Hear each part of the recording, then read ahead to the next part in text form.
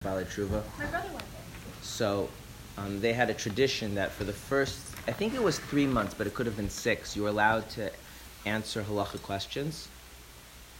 You were? You were allowed to. After then, you should know better. Yeah, you should know that you don't really know what you're talking about. But, the first few months, you're the most religious person in your Chabad house, so you think you know what you're talking about. Okay. We are on page 9 in my book. I don't know what page you are in your book, because different prints with different editions. Okay, we're in chapter 3. And there is a likelihood, although I do not guarantee it, that we turn the page. Not even a possibility, even a Are we going to play likelihood. a game today? But maybe. But I make no promises. Okay, fine. So we were discussing the faculties, the abilities of the godly soul, which are grouped into 2 categories corresponding to the 2 categories of the spheros, which are known by the terms in Hebrew seichel and middos. So please make me feel proud and remind me what seichel is.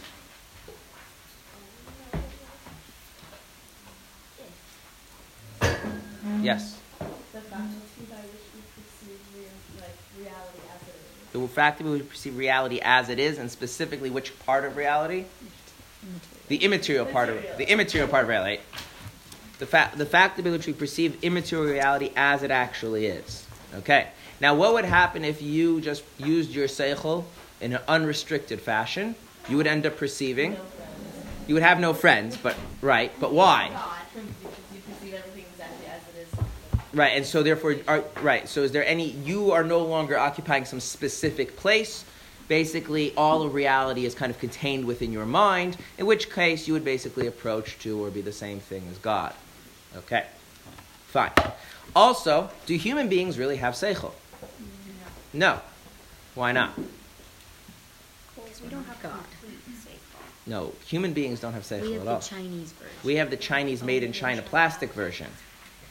Because in order to perceive immateriality for what it is, what can you not be motivated by? Your ego, a preference for yourself. And since every human being is governed by a desire to prefer themselves, whether that self is their individual self or their self meaning their particular group, right?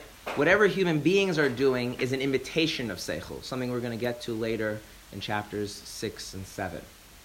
Mostly 6. Okay. However, godly souls, of which Jews do have one, they do have seichel because a godly soul is not preoccupied with itself. And therefore, it actually can have real seichel. So human beings, no seichel. Imitation seichel. Plastic made in China seichel. By the way, you should get your seichel your imitation seichel sterilized, because apparently there's diseases in China. Right? Okay. But we're talking about the godly soul, which has real seichel. Okay. Now, then the other group of faculties are called middos. Okay. And how are middos different from seichel? They're about relationships. Relationship means that there has to be a distinct you relating to a distinct something else, right? Right, that's what middos are. They're me. They are centered and focused on... Right, me and two. Right, yeah. Very good. Okay. Now, the thing that is interesting, that we already know from talking about the spheres, but we're going to get into, is that what is the relationship between the seichel and the middos? They both exist in the soul, but what's the relationship between the two? Well, right now I've explained how they're opposing, but what else is true about them? One births the other. One births the other, right? Seichel, right? And that creates an interesting question. How does seichel, right, which is all about perceiving materiality for what it truly is, which taken to its extreme dissolves any focus on yourself, give rise to middos, which are all about your relationship, you as an individual, distinct entity relating to someone, something else. Okay, now, we have to do a little more talking about the middos, because we're talking about not just middos in general, but the middos of the godly soul. Now, do human beings have real middos? Yes. They don't have real seichel, but they do have real middos. In fact, do animals have real middos? Yes, they're different. Okay. Yeah. Seichel is left in the Mm. and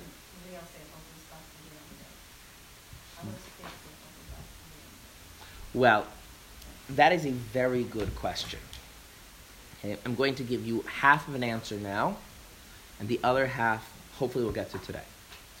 The half of the answer is, who says that those middos are godly middos? In other words, godly middos arise from seichel, but you can have something which are not godly middos. So why can't you have seichel which isn't from seichel? Because of the definition of what seichel is, right? Seichel is perceiving immateriality for what it really is, in which case you don't occupy a privileged position. So a being who occupies a privileged position in their own mind can't really have true seichel. Middos mean how you genuinely feel, and therefore the bonds and barriers that creates in your relationship with the world around you. Okay, higher functioning animals have that, such as, dogs and dolphins and chimpanzees, right? Pigs, okay? Human beings have that, and apparently godly souls also have that. But the godly souls version works very differently. In what sense? That the seichel is the mother of the middos. So you can have real middos, but not necessarily godly middos. Why can't our... If it's of the godly soul, why can't it be good? Well, this is not a prohibition, this is a description, saying the godly middos... Why is it that way? Because the godly middos are a reconstruction of the spheros. And how do the spheros work? Okay, now you ask, why did God make the spheros that way? That's already, I don't know, right? But if your godly faculties are merely a reconstruction of the spheros, then however way God decided to relate to reality using the spheros, well, then that's going to set up the same thing for, right? And he said the godly soul is a child of God and is directly a reconstruction of that, but an animal is not. And a human being is like an interesting middle category. We're going to get back to that later. Okay. To highlight this, there is a mitzvah in the Torah, which is to emulate God. Just as He is compassionate, so too you should be compassionate. Just as He is merciful, so too you should be merciful. Just as He is kind, so too you should be kind. Right? Okay. Now, there is a problem, which is that the mitzvahs, how many mitzvahs are there? Anyone know? 613. Wrong. What? So many. That's a good answer. No. Okay. The reason why it's wrong is because the question itself is too vague. By what count? Okay. There is a concept that there are 613 biblical mitzvahs, which are known as the countable mitzvahs. Now, if you go through a Chumash and you count every time Hashem tells the Jewish people to do something, it's more than 613. It's because you have to know which ones count and which ones don't. So one of the rules by what makes a mitzvah count is that it has to tell you to do something concrete, specific, that is not included in other mitzvahs. Otherwise, it doesn't count as a separate mitzvah. Okay, so for example, there's a mitzvah to love your fellow Jew. Okay? Now, we're not going to go into the deeper way that's understood in Chassidus. It's just a straightforward legal definition. Is that one of the 613 mitzvahs? It is. But in order to do it has to tell you to do something specific that's not included in the other mitzvahs. What is the specific thing that you're required to do? Love them like you love yourself. What does that mean? That's very vague. That's not specific. Okay, so I'll tell you. Number 1, say nice things about them. Yeah. Aren't you not supposed to talk about people? No, that's only if you follow two things. You follow a very stringent view of the prohibition of Lashon Hara, and you decide to ignore your common sense. But if you follow your common sense, and you follow a more lenient view of Lashon Hara, then as long as in your good judgment you're not saying anything which would lead to somebody being slandered or in any way, then saying good things about people is perfectly fine. In fact, the Rambam says it's a mitzvah. Okay? It's one of those things, like anything in Torah, if you're overly stringent in one thing, you end up taking leniencies somewhere else. Right. It's like if you're overly stringent about fasting, you end up taking leniencies and the obligation to preserve your health. So I'm not saying you should be overtly lenient in Lashon Hara either. Let's be clear. But if you take an overly stringent view and you don't use common sense, that would cause you to never say anything about anybody, and then you would neglect to do the wonderful positive mitzvah of saying nice things about your fellow Jew. Another thing that you're supposed to do, if you love your fellow Jew like yourself? Give them money? No, that's a separate mitzvah. Tzedakah. What? That's a separate mitzvah. That's it.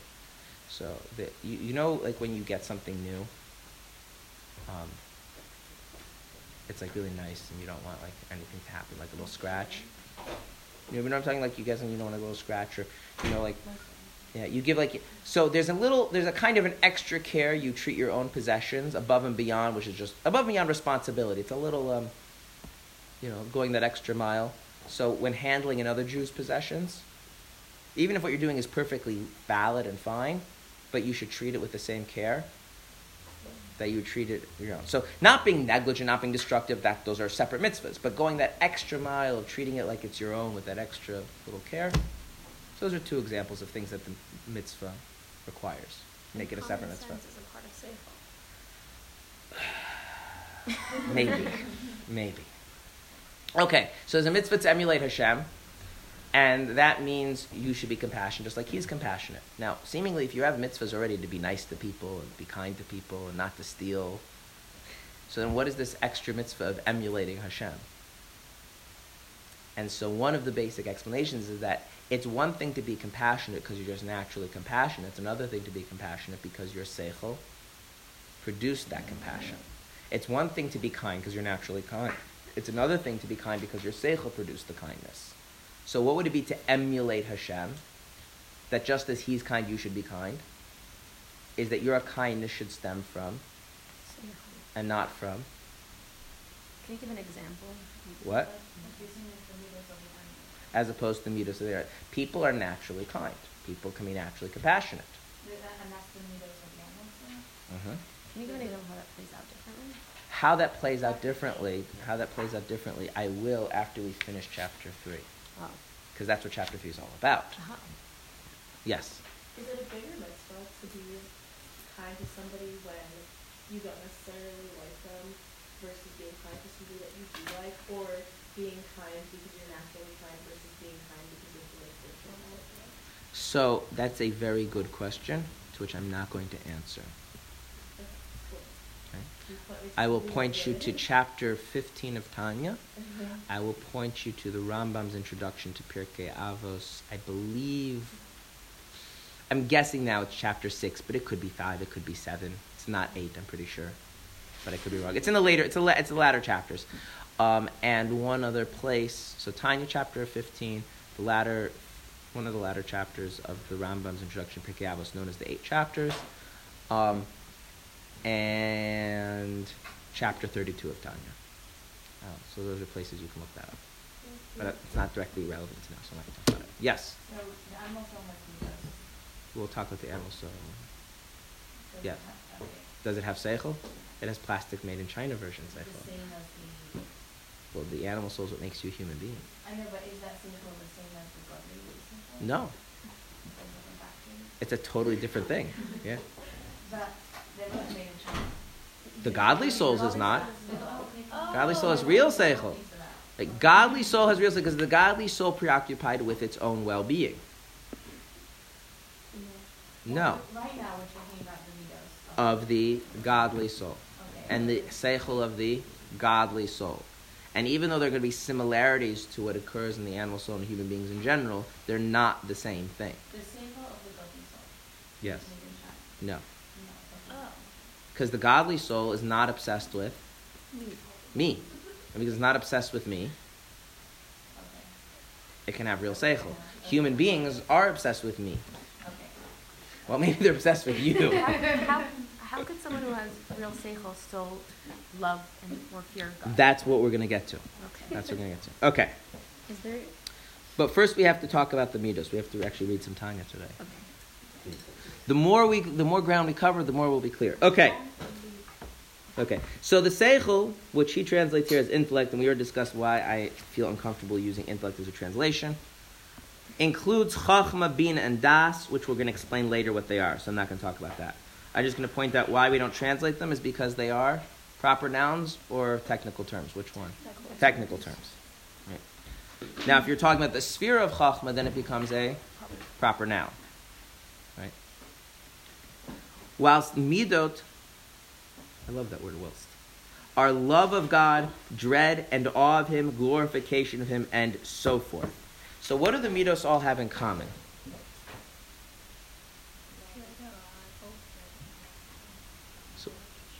So what do they all have in common? Perceptions. They're all of God, right? So all, the middos of the godly soul are how do you feel about God? So here's a simple test to figure out if it's the middos of the godly soul or not. Is it oriented towards God? If the answer is no, then it's not the middos of the godly soul. Okay? In other words, let's use an example. Are cows capable of feeling compassion? It's a good answer. The answer is yes. How do I know? What makes me confident and you not confident? When I was a Facebook vegan. When you were Facebook vegan, I like that. Okay. Yeah, but just because they act like they have compassion, I mean, I can show you an animated film, and it looks like the character is having compassion, but that's just because we're simulating symptoms of compassion in human beings. How do we know that they actually feel compassion? Your brain studies also just correlate. What? I don't think so. Not better mothers? The mothers and the kids. The mothers and kids have compassion. So the way I'm confident is because the Rambam says so. And I trust the Ram that he knows what he's talking about. Okay? And since we're learning Torah, we're going to go with that. Right? But one could make an argument that just because you display signs of having an emotion doesn't mean you actually feel that emotion. Right? Okay. So, cows can feel compassion. Can cows feel compassion for a person who's suffering? Maybe, like, I don't know. Like, I mean, if they can feel compassion, right? Oh, he does not quite specific on the issue. Well, let's think about it. You know, if you have a connection with the cow. yeah, I mean, if the cow can, sees that you're in pain, and maybe, it's not a question. It's an interesting question, one of which I don't want to answer. Now let's move to can a cow feel compassion for a person who's undergoing an existential crisis? No. Why not? They don't know what it feels like. Well, maybe if you exude. So, but then they're having compassion towards you, just the basic fact you're having stress. This is what I want to get at, is that to a cow, existential crises aren't not things that actually exist in their experience of reality. They can't feel anything towards them. By the way, that's not just true about cows, it's also true about Children. right, the same. What? Children? Debatable. Dogs. Dogs. In fact, the Rambam says this is a key difference between people and animals. Okay. So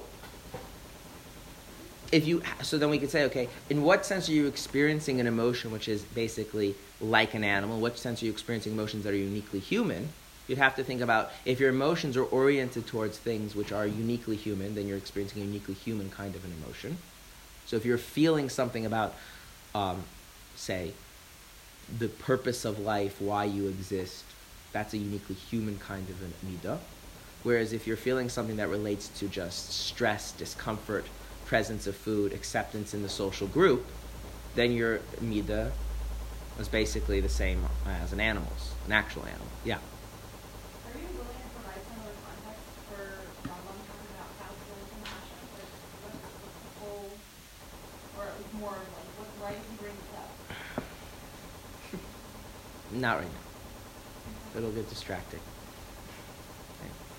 So, there's a lot of things human beings experience which are not fundamentally human, okay? When you see things that look good and you feel drawn to them, you imagine what it would be like to eat them. That's not a uniquely human experience, okay? But feeling angst over whether you're truly fulfilling the purpose of your existence or whether your existence even has a purpose, or this sense of fulfillment of knowing you're fulfilling your purpose, those are uniquely human kinds of emotions, human kinds of middos. Yeah. So does that mean like feeling those things is very similar to the godly ego? No, I'm not talking about godly. I didn't mention the word godly at all.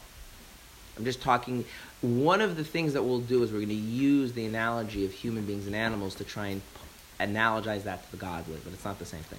Now, the godly soul is only able to feel an emotion in reference to, in relation to, God.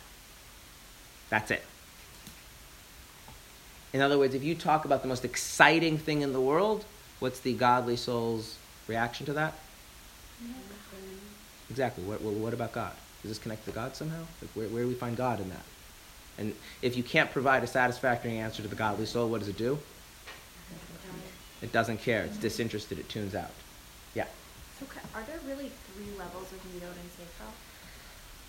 Yes, there are. Well, there's the level of Middos and Seichel in which a human being functions basically like an animal, right? These are things like when you feel hungry and you start rummaging for food.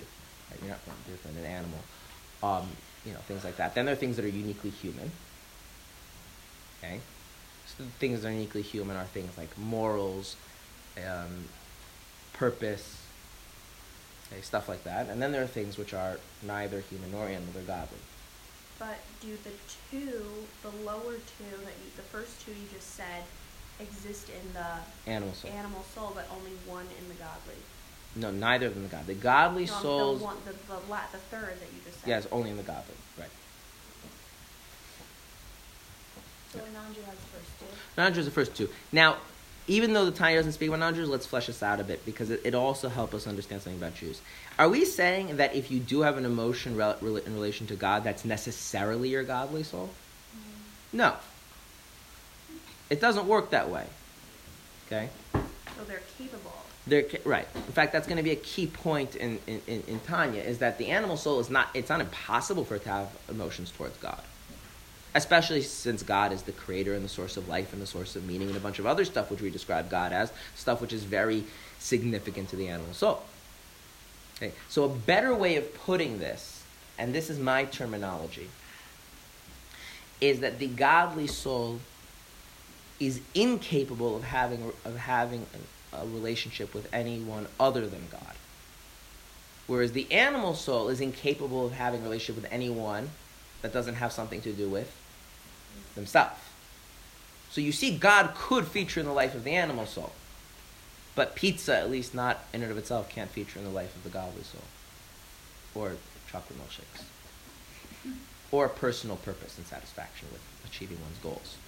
Yeah?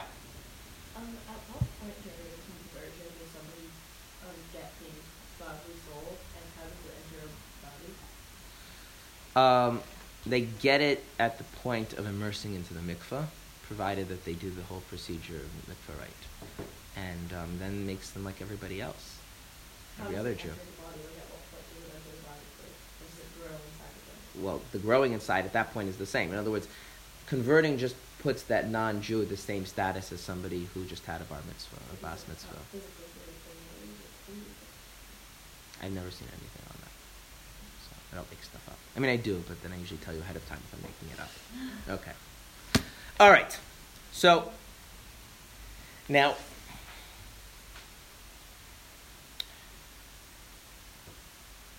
the Alter Rebbe here mentions how many middos. 3? Good. Does anyone have a differing view? 4. Okay. So can I ask a question? Yes. Okay, so is the animal soul capable of connecting to God? We'll get to that later. I don't. We'll get to that later. Okay. 3 or 4. So which one do you think it is? Is it 3 or is it 4? I think it's 4 plus than 4. What? 4 plus. Yeah. It's 4 plus. 3 plus. How many does he mention? So forth does not count as mentioning. It's acknowledging there's more, but... Then 4. Okay. What? So that's the question. Are dread and awe separate? Okay, that's really the question. Okay. So basically like this. I'm going to teach it to you as if there's 3, and then I'm going to teach it to you as if there's 4, and you'll see that both are correct. Okay. The middos, all middos come in one of 3 flavors. Okay? You're going to like my flavors. The flavors are called right, left, Center. and center, or middle. Delicious. Okay? Now, any midah which is right flavored makes you feel more expansive. So let's just talk about it. What does it mean to feel more expansive? Would you like describe the actual feeling of feeling more expansive? unbound, Free. connected, capable, energetic, So any midah which has that kind of an experience associated with it, if you were to actually be experiencing the midah, really feel that midah, those are called right side midahs. Like unbound. Unbound, exuberant, vibrant, connected, unrestricted. Couldn't those adjectives be like dangerous? Sure, they could be dangerous. Anything could be dangerous. Like if you want safety, you should look for a different religion.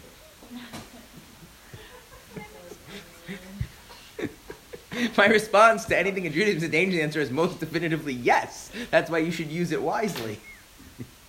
Okay, but then there are left side midas. And what do left side midas make you feel? They make you feel constricted and small. Okay? The right side midas they make you feel like they give you a sense of attachment and belonging. Left side midas make you feel a sense of distance and remoteness. Okay?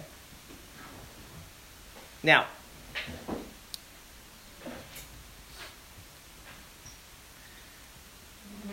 then there's center midas or middle midas. What do they feel like? Balance. No, they don't feel like balanced. While we're on the topic, I will now give you my little diatribe about my hatred of balance. I despise balance. Okay. Oh. At least I'm consistent. Okay. So, this is balanced, yes? Now, can you take away the word balance and explain what we mean when we say balance? Describe what sense is this balance? What does that mean? What? No, you said something very good. That what? Equal forces on both sides. You're missing a word. Equal forces. Okay, but you're missing an important word. Are these forces in the same direction or opposite directions? Well, if you take in fact that there's my finger here which creates torque. So if this is pulling down, then by definition the other side is going to have to go. And if this is pulling down, that side has to go. So given the presence of my finger, it takes what was originally one force pulling in one direction and turns it into two forces pulling in opposite directions. Now why isn't it falling? Because those forces are equally. Now what happens if I slightly change the one of the forces? Falls. So balance is where you have two things, and the way you create the appearance, emphasis on the word, the appearance of stability is making sure that no one is stronger than the other. Okay? In physics, that's called an unstable equilibrium. In real life, okay, that's what causes people to snap. When you have a lot of different things in your life and you carefully made sure that each one is not pulling stronger than the other ones so you can have all of them, and then, your tire goes flat, what happens? Right? Not just the tire goes poof, but you go poof. Okay? So, Chassidus does not view balance as a good thing. Balance is a sign of duality. It's a sign of things in conflict. And all that's happened is that conflict is being muted by no one side having the upper hand. It's like a game of tug of war where no one's moving. What about I don't know, I forgot who says this, but to always take the middle road. That's the Rambam. Yes. So, you know what the Rambam says what he means by always taking the middle road? Nope. He means this. He means if you are holding something in the middle, then you can deploy whichever end you need to as you need to. You're not particularly bound to one side or the other. He says you should not be predisposed to being stingy because you won't be able to give your money when you need to. But you shouldn't be predisposed to being generous because then you're going to give away too much money. You should be predisposed to which one? Neither. Hence the whole emulating God thing. Okay. You do whatever is appropriate as is appropriate, but you're not biased one way or the other. That's what he means by middle. Especially if you go more into some of the things he says in Pirkei Avos about it. Now, if I hold this like this, right, I have total control over it, right? I'm not bound by either of them. So there's a concept of things being integrated, that the different parts are, instead of pulling in conflicting directions, they are pulling in the same direction, right? So let me give you an example in real life. Do you think there should be a balance between a husband and wife in terms of how decisions are made? Think about that very carefully, what that would mean if a balance. Well, what would it mean if there's a balance between them? If we took the concept of balance very seriously. It's like you make 3 decisions and I get to make 3 decisions. Right, and my decisions are made based entirely on what I want, with no regard to what you want, and your decision, right? But, right, because nobody gets to make more decisions than the other, and we can weight decisions if we need to make it fair, right? So one serious decision counts for 3 minor decisions, or whatever you want, right? Yeah. The only time that I know of in Judaism where balance is discussed is when God is weighing your sins against your mitzvahs in Judgment Day. And if they're balanced, then you're called a Beinoni, not the Beinoni of Tanya, which means he gives you 10 days to do tshuva and correct the situation before sentencing you to death. But other than that, balance is not a great thing. It's real. It's true stuff. Okay? Actually, how should decision-making happen in a marriage? Together.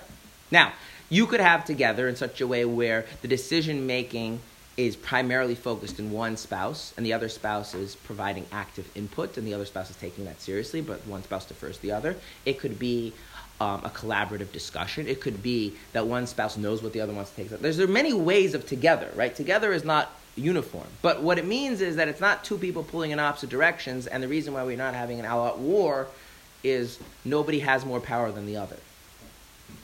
Okay? Yeah. What about the idea of compromise? So, Chassidus is anti-compromise. Because it creates conflict. What Chassidus would say is like this, okay, if we have a conflict, we shouldn't compromise. We should figure out what's known as win-win situations. We have to. That's the art of having a relationship, is figuring out how to make a win-win out of everything. Now, that often means going deeper. It sometimes means not compromising what the other person wants, but realizing that there's more to what you care about than your initial agenda. Like, I want pizza, and you don't want pizza. Okay, but now, forget you, but about me. Is my desire for pizza, how important is that to me, and what am I willing to cost, right? So it's not about me compromising with you, it's about me finding a deeper point of myself, and if you go deep enough, and 2 people are genuinely interested in making a relationship work, whether it's a marriage, parenting, friendship, doesn't matter, you eventually have to come to a place where nobody's compromising or sacrificing for the other, but it's something that both people are perfectly happy with, as opposed to I'll give a little, you give a little, and then we'll both be somewhat miserable. Okay? This is the difference between real arbitration and having just someone make a judgment. A real arbitration really comes to a point where both sides walk out happy, that they feel like what really mattered to them was met, which is not an easy thing to do. This goes back to something we talked about a few months ago, that as Chassidus teaches that if there's in holiness, there's no such thing as power. No one's exerting power over everyone else. So again, I might see that one is doing more of the deciding than the other, but that's because they both have a sense that that's what works best for them. But if it's really balancing, then you're saying that there's inherently a conflict, and instead of like one destroying the other, we're just going to like make sure nobody's more powerful than the other person. What's the difference between conflict and tension? Tension means that you have what to work with, and conflict means that fundamentally things are unreconcilable. So you have to compromise, you have to sacrifice, you have to give stuff up. So the fact that there's tension doesn't mean that there are 2 things in conflict? No. If you think about just a simple thing, like how does breathing work? Your diaphragm tenses and then it relaxes, and then it tenses and then it relaxes. Does that mean there's a conflict going on? No. It means that now you're able to have a rhythm. Right? Surfing means that it can only happen if there are waves. Waves happen because of differences in the pressure in the water and the current, right? As if these kinds of differentials are not, if they're part of some unified whole pulling all towards the same thing, that's not a problem. So the third thing is where things are what's called in Hebrew the hiskalalus, which in English it's called in Hebrew hiskalulos. It comes from the word kol, which means all. And the best English translation I've heard of is integrated, where you have two different things working together as one. Okay, so when you are, so now let's think about this. So it gives this glorification of God. What is glorification?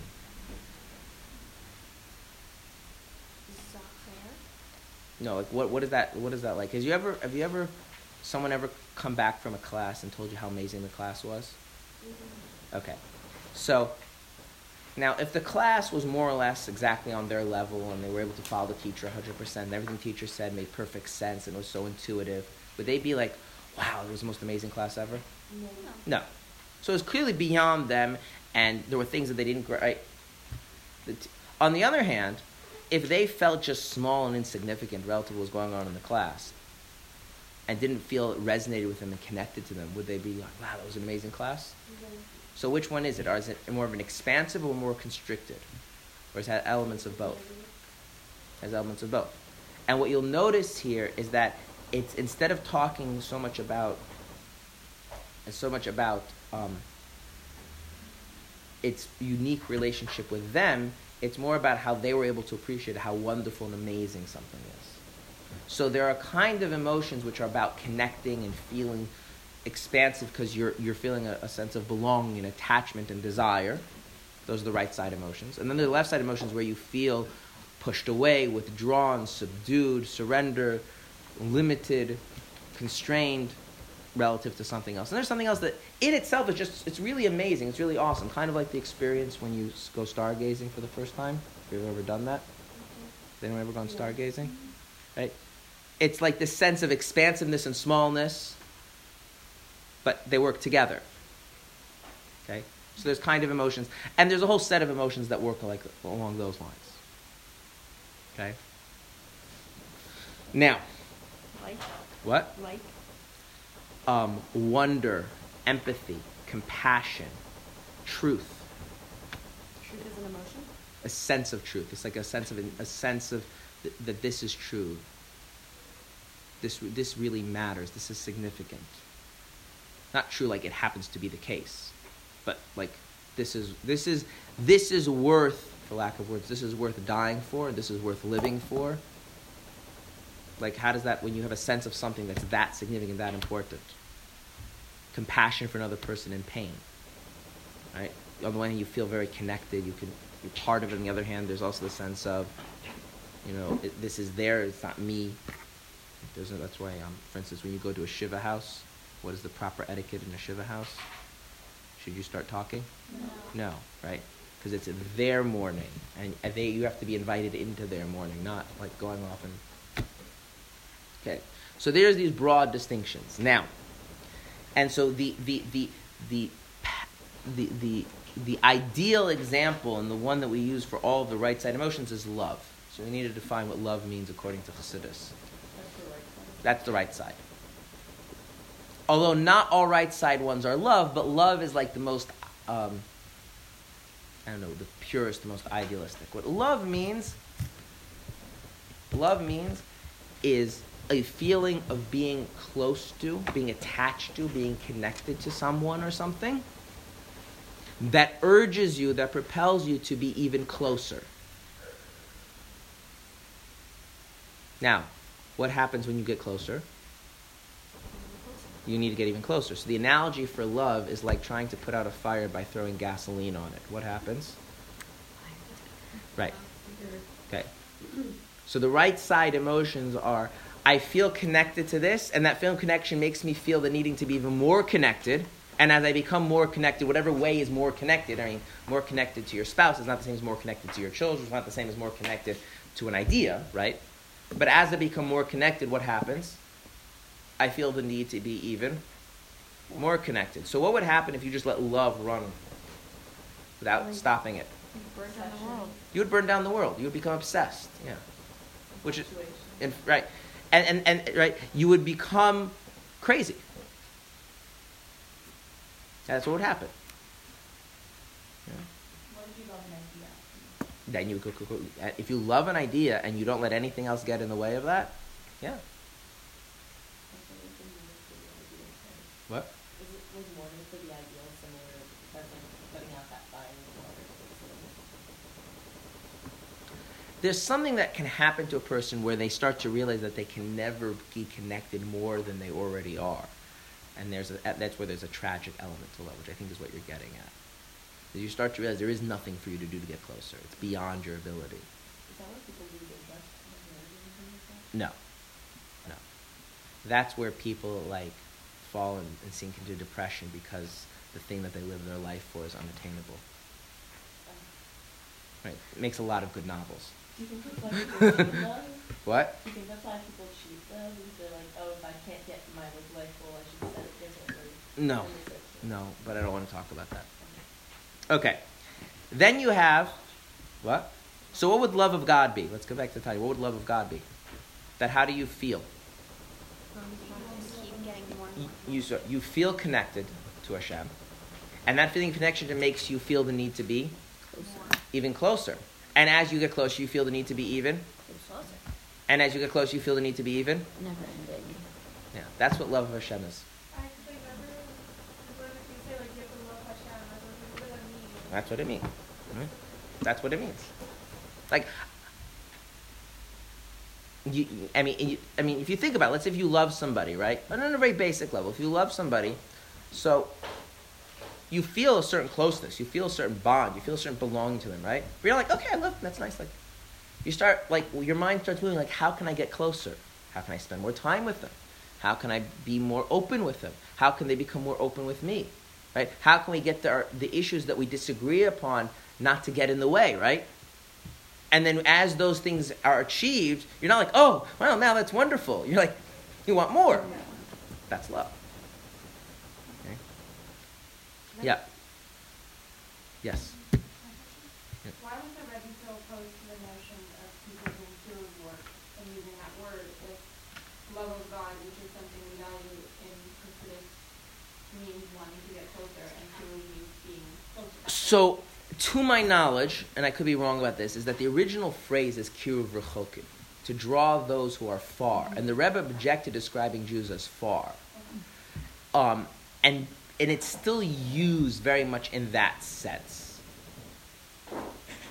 There's a very famous video of somebody speaking to the Rebbe that he's very bothered. His brother or sister, I don't remember, they're not religious, and they say to the Rebbe they have no connection to Judaism whatsoever. And the Rebbe is visibly upset by this. And the Rebbe says, of course they have a connection. They're a child of Avram, Yitzchak, and Yaakov, and a daughter of Sarah, Rachel, Leah. Of course they have a connection.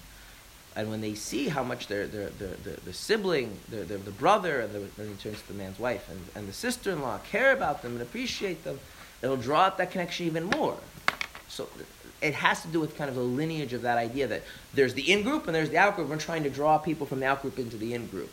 That's why the Rebbe objected to it. So it wasn't the closeness in the word kiruv, but the implication that, not the implication, it was actually said explicitly, kiruv v'chokim, drawing people away who are far.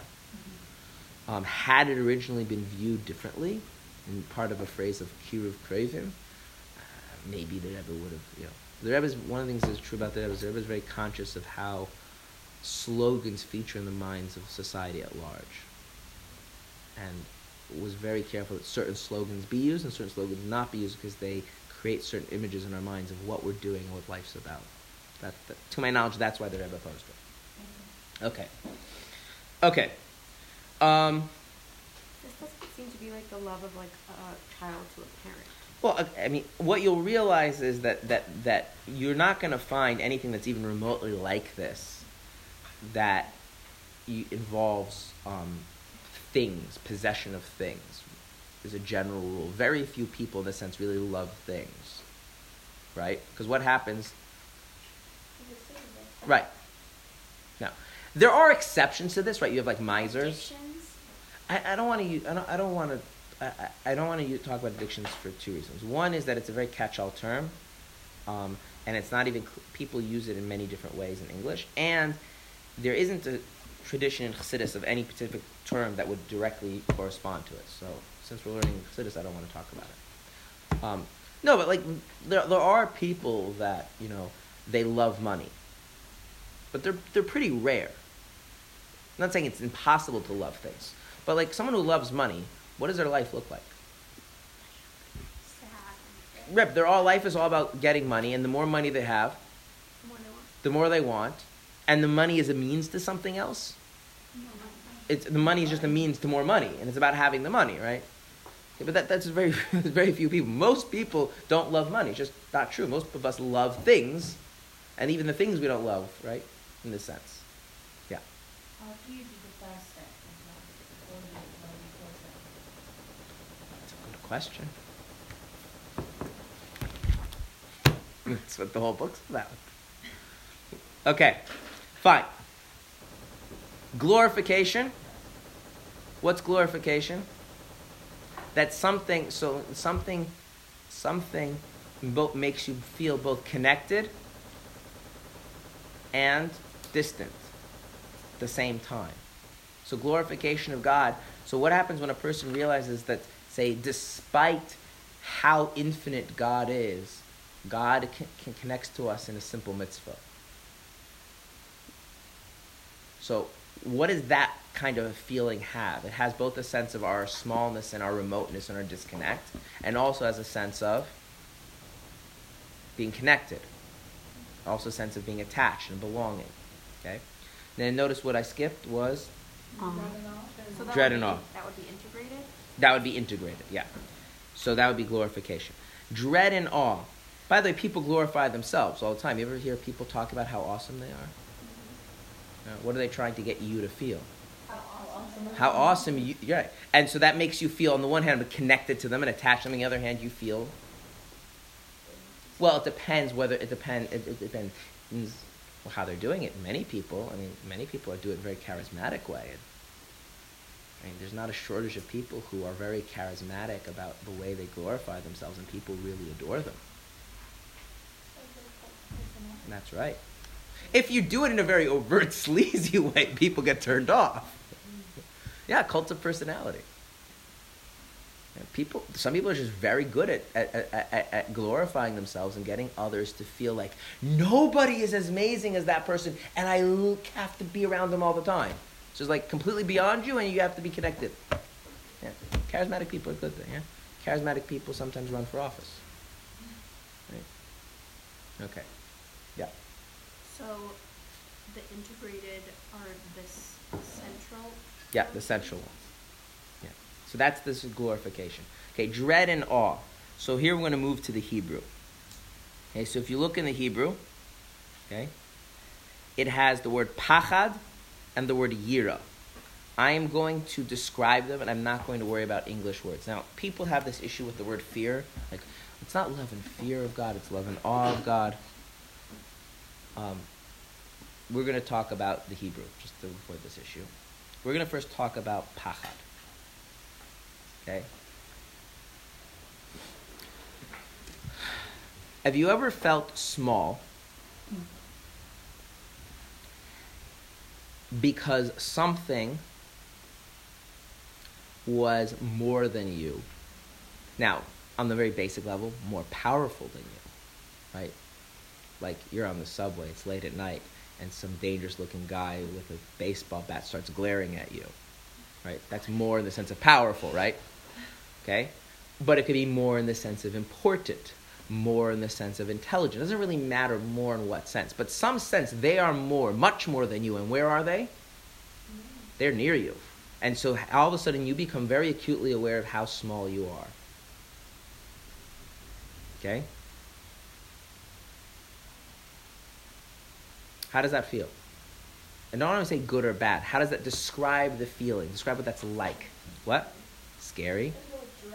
Dread, yeah, that's a dread, right? That there's a tightening inside, right? There's a sense of incapacity, right? The mind becomes constricted, yeah. Okay. By the way, this even happens in very simple everyday things. Like, what happens if you walk into the bathroom when someone else is there, not expecting them? Oh no. Same thing, right? Because all of a sudden, in terms of right to be there, they have a much more right to be there than you do, and so you feel an instant sense of, yeah, right? You get what I'm saying? Like, so there's a whole range of feelings in different scenarios, but the fact that something that is much more than me in some sense is right here, right present, and then I feel in contrast my relative smallness in a very visceral and intense way that literally constricts the person, even physically. Like your blood vessels constrict, you get tight, you get tense, your mind, right? You know, if this gets extreme, you would even go into panic, right? Okay? You might literally fall down convulsing, unable to move. Right? There was the Maggid of Mezrich, who was the successor to the Baal Shem Tov and leading the Chassidic movement, had 120 disciples. Do you know why he had 120 disciples? Because that's the only ones he wanted. Many people wanted to be his disciples, and many of them were rejected. They were made.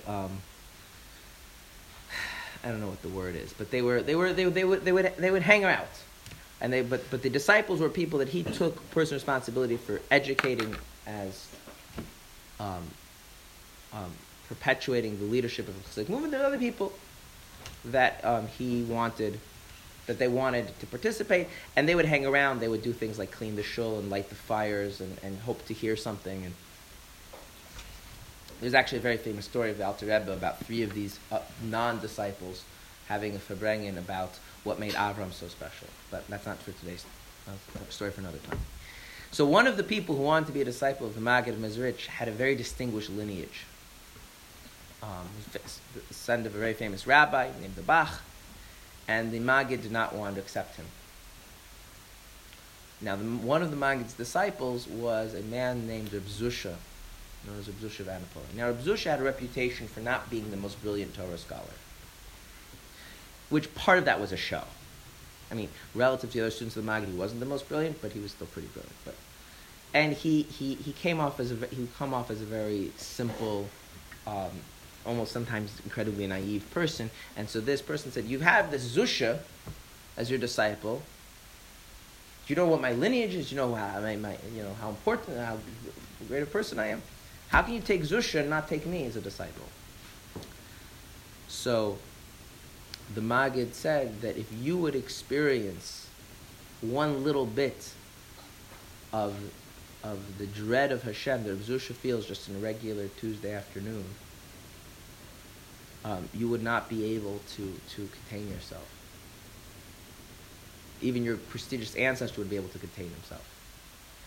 And this person says, yeah, right. And so, I don't believe you. So the Maggid said, okay, well, I'll let you have that experience. And the person proceeded to convulse on the floor and lost control of his bowels. That's that. Reb Zusha walked around every day with a sense of how God is so much greater than us, in whatever sense of greater, and He's right here and right now. That if a regular person would experience that, they would have a psychological breakdown. And he walked around as if, he was a normal person. He was able to contain that experience. Okay, so that's extreme versions of dread. Okay. You know what his experience that would be experiencing your smallness? Your smallness, but you're experiencing your smallness relative to who? And where is God? Present right here, right now. And there's an immediacy. Is it inferiority? It depends what you mean by inferiority. I mean, obviously it's inferiority. Yeah, so it means, because sometimes, if it's just a mind game, I feel inferior to someone else, and it's about my ego, that's not what this is, because that's a feeling of you relative to yourself. You have some sort of ideal that you want to be, and you're not living up to it. So in that kind of inferiority, no. Okay. Then this other term, yira, is where it's distant, where the one who's greater than you is remote and far away.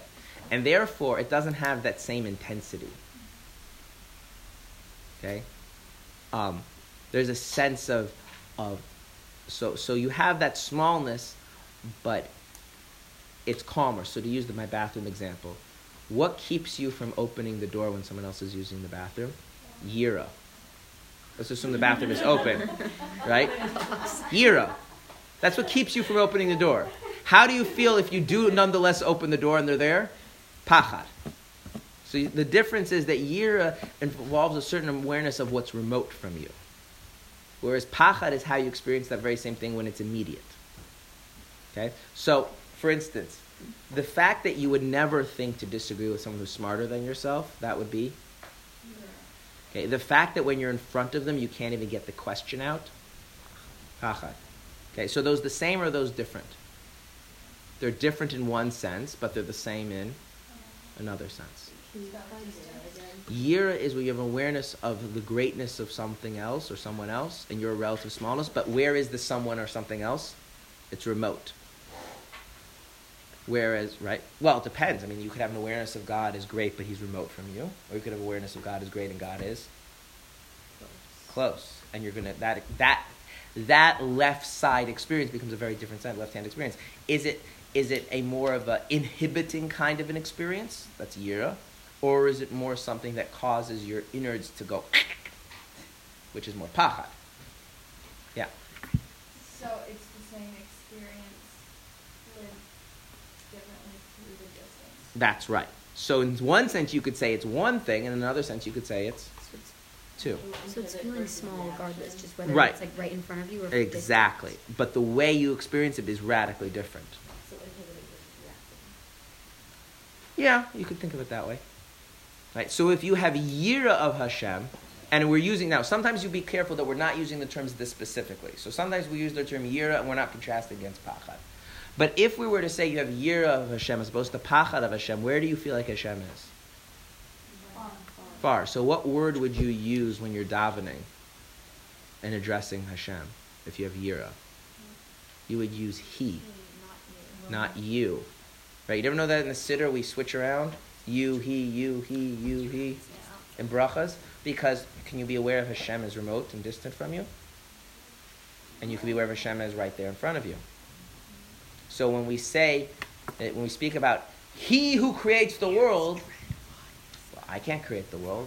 That's pretty beyond me, right? So the feeling of He who creates the world and I can't create the world is yira. But then all of a sudden I turn around you created the world, that would become pachad. That's the difference there. Yeah. Why are we creating experiences of feeling distant from God in our prayer, where I was under the impression that you should be aware of God being directly in front of you, receiving your seal the whole time? What are these moments of feeling far? Because, when you're talking to an actual person, one of the things that's very helpful to do is to realize that the other person is distant from you, even as you're talking to them. I'll explain to you what I mean. Let's say you're having an argument with someone, and they say something that makes you very defensive. What's your instinctual reaction is to either walk away, shut it down, counterattack, depending on your particular personality, what you ate for breakfast. Okay? But what if you realize, wait a minute. There's the person I'm talking to as I experience you, but then there's more going on in that person's head that I'm not aware of.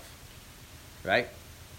There's a where they're coming from and why they said that is not part of my experience. And in that sense, it's not you, it's, depending on whether it's a male or woman, it's her. What is she thinking or what is he thinking? Because I'm not actually privy to that deeper dimension in them. And once you start engaging that, they become a deeper, richer person, and then you can bring that back into the one you're talking to. So now the one you're talking to has more depth to them. And once you do that, what happens to the feelings of defensiveness? They go away. So even when we talk to people who are flesh and blood right in front of us, we do have to do this back and forth. If all you do is talk to people, relate to people in second person, you reduce the person merely to what you experience of them. And all the more so with God. So when you're talking to God, there are stages in which you have to become aware that there's more to God beyond what you experience. Then you talk about God, and then you realize that saying God is present with you, so then you start talking again to God. That's why we shift. Yeah. I hear the value. I guess I don't hear. Maybe that's the end of the boundary of the comparison. But if I'm talking to Juliana and then she says something and I'm like, okay, there's something going on I'm not relating to, it would be extraordinarily strange for me to then say to Juliana, now what is Juliana actually thinking right now? If you said it with your words, but you do say that with your mind. But remember I realize that, which is why those things are not speaking to her; they're speaking about her, and the siddur is a lot of the siddur is a is a guide to what you should think about rather than things that you speak to Hashem. There are other explanations. I'm saying in the context of this discussion we're talking about, that's how that shift in second and third person is explained. There are other explanations. So potentially by one explanation, not everything I'm saying in davening, I'm saying to Hashem. Clearly, yeah. Okay. Much of it I'm you're talking to Hashem, and then I take a moment to mumble to myself. And then about I Hashem. to Yeah, in fact, sometimes in davening you're directly addressing yourself. Like Shema Yisrael is you're talking to yourself. You're not talking to Hashem at all. You're talking to yourself about Hashem. Is there a sense of like we're maybe wasting God's time by including that in the same experience? Like maybe I should mumble to myself about Hashem separately, and then when I'm ready to talk to Hashem, talk to Him. And then That's exactly what we do. when. That's why we do all that other stuff. Then we stand up and take 3 steps back and 3 steps forward, and then directly talk to Hashem. Nothing else is talking to Hashem. All the Baruch Hashem Hashem. So there's a difference between the level of His presence you're supposed to be aware of between those two things, which I'm not going to get into right now. Okay. Yeah. Does dread or fear correspond to a specific sphere? Yes. On the So left? the spheres that they would correspond to is love would correspond to chesed. He's going to say at the end of the chapter. Dread and or yira and pachad, they correspond to gevura, and the glorification, the sparrows, corresponds to tiferes. Now he says and so forth because there are actually other middos. There are other experiences of the godly soul, but because they fit into this broad grouping of 3, he doesn't mention them explicitly. I will give you a brief overview of them. Okay, so there's 7, and we have three categories, right? The right, the left, and the middle. Okay, so the right one, the other right one is not called love; it's called netzach. Okay, and a good way of describing what netzach is that you are not going to let yourself get in your own way.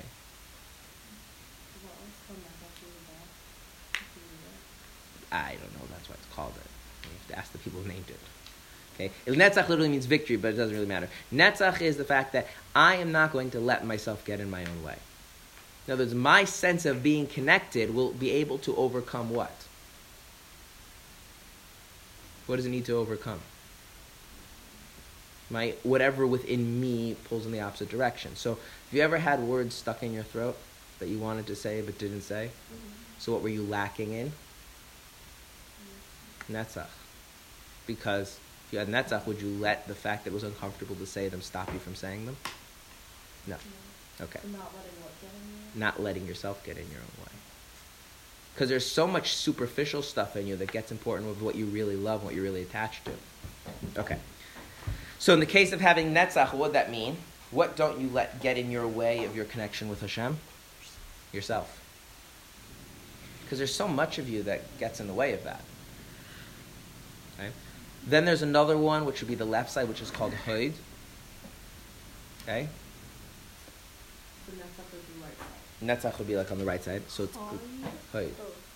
Yeah, you can look there on this chart. I'm not looking at that policy map. Well, the names are correct. It's just somewhat artificial, the lines that are there. Okay, so hoid is the sense that you have to take someone else's limitations into account. So the fact that I don't answer certain questions is not always because I don't want to answer them, but because if I do answer them, what will happen?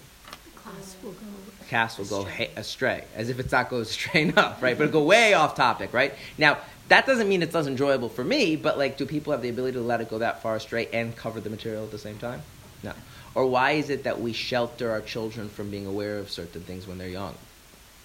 Because we think those things aren't important to know? I don't want them to. Why don't we want them to know? They're not ready, they're not capable, right? So acknowledging someone else's limitations and connecting to them, that's hod. Yeah. So, for instance, what would be having hod relative to Hashem? The concealment of the world around us, like Hashem saying hod to us. No, but I'm not talking about his hod to us. I'm talking about our godly soul's hod. Like limited doing Yeah. Yeah.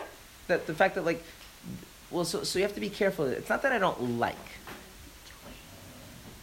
Okay?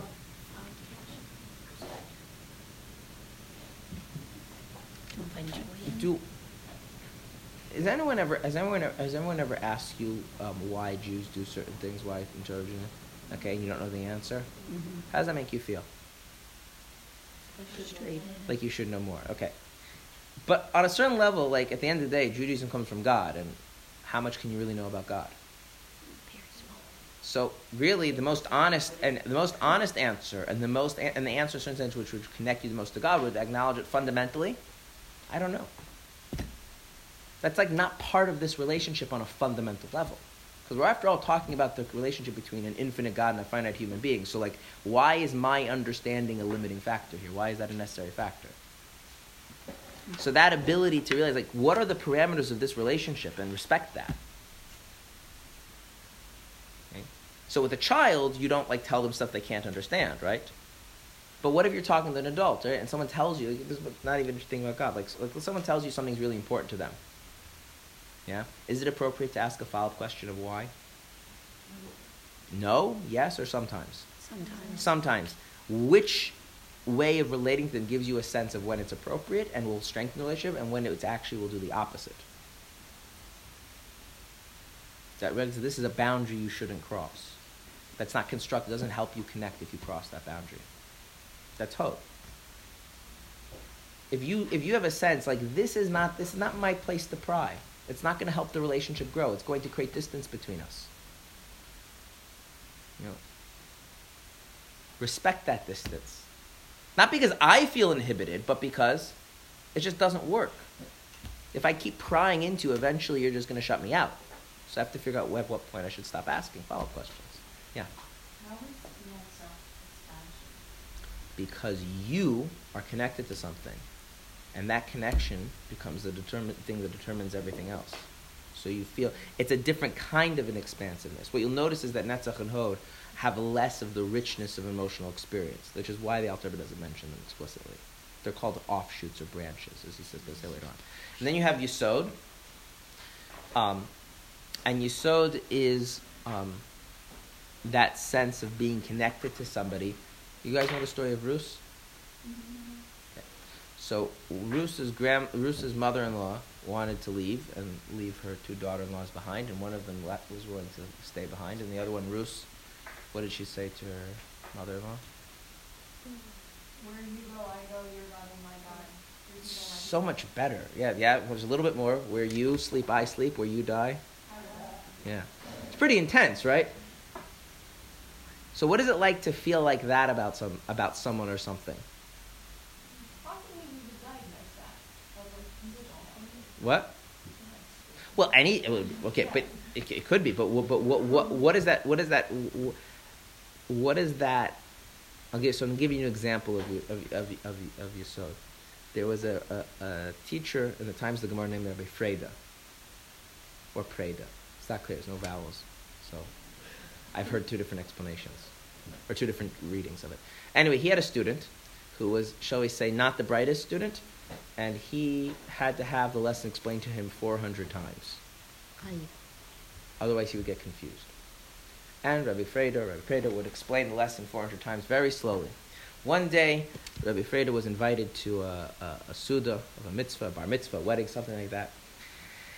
And after the lesson, so he taught the student 400 times, very patiently, and afterwards he saw the student get it, and he asked the student, why didn't you get it? He said, I was afraid you were going to leave, so I was nervous, so I wasn't paying full attention.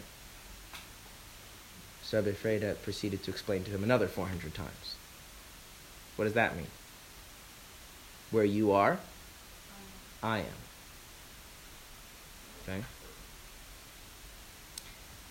There's a sense of belonging and identity and loyalty, and it's in a certain sense it doesn't have any of the intensity of love or glorification. It's just a simple fact that like you're anchored to someone or something, and if they move around, then what happens?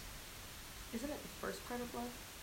Kind of like that feeling of attachment. The order in which they happen, I'm not getting into. I'm just describing the differences. Mm-hmm. Okay. And the last one is Malchus. Okay. Yesod is that last, the one I just spoke about, that sense of attachment. It's center. Because if you notice, it doesn't really fit into either of those things. The last one is Malchus. And malchus is the ability to put things in terms that the other person can relate to. To be on someone else's terms. Like actually on someone else's terms. Like the Shekhinah? Yeah. That's why Shekhinah is connected to malchus. So, for instance, what is in order to speak, what is necessary is to know which words will actually convey your meaning, not to you, but to your audience. Okay? You notice sometimes I tell you, like, I don't want to get hung up on the meaning of a word. Sometimes I do. Okay? Why sometimes do I not want to get hung up on the meaning of the word? Right? Because as long as you know what I mean, I don't care which words we use, right? Now, sometimes I don't want to get hung up on the meaning of a word because the word is hiding a concept and we're using the concept sloppily. So it gets important. But at the end of the day, the words you use have to convey your meaning to the other person. And if the word that I think really captures my intent does not convey it to you at all, and I'm incapable of switching my vocabulary, then I'm lacking in some way of connecting, some way of, right, of actually really embodying the mind of another person or another being to connect to them. So, what would this be in relationship to God? Yeah. What? Okay. Does God have certain ways he wants you to be present in his world? Yeah. Those are codified in a book known as Shulchan Aruch. The sense that you really ought to do what it says in Shulchan Aruch. Like really? Because if you're in God's world, you should play by his rules. What's that called? Malchus. Okay.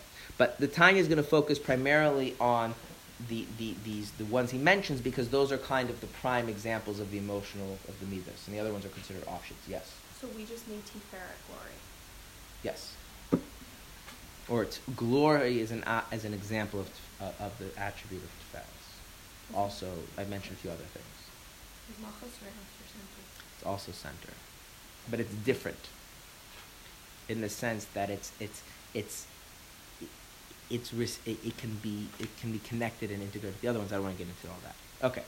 But the point there that he's making is that these feelings are all in terms of the godly soul in terms of it. So the godly soul can feel like it's attached to Hashem and wants to be closer, and getting closer means it needs to be closer. It can feel like Hashem is totally beyond, in whatever sense of beyond, and not in a way of a distant beyond or an imminent present beyond, called in Hebrew yira or pachad, fear or dread, awe or dread.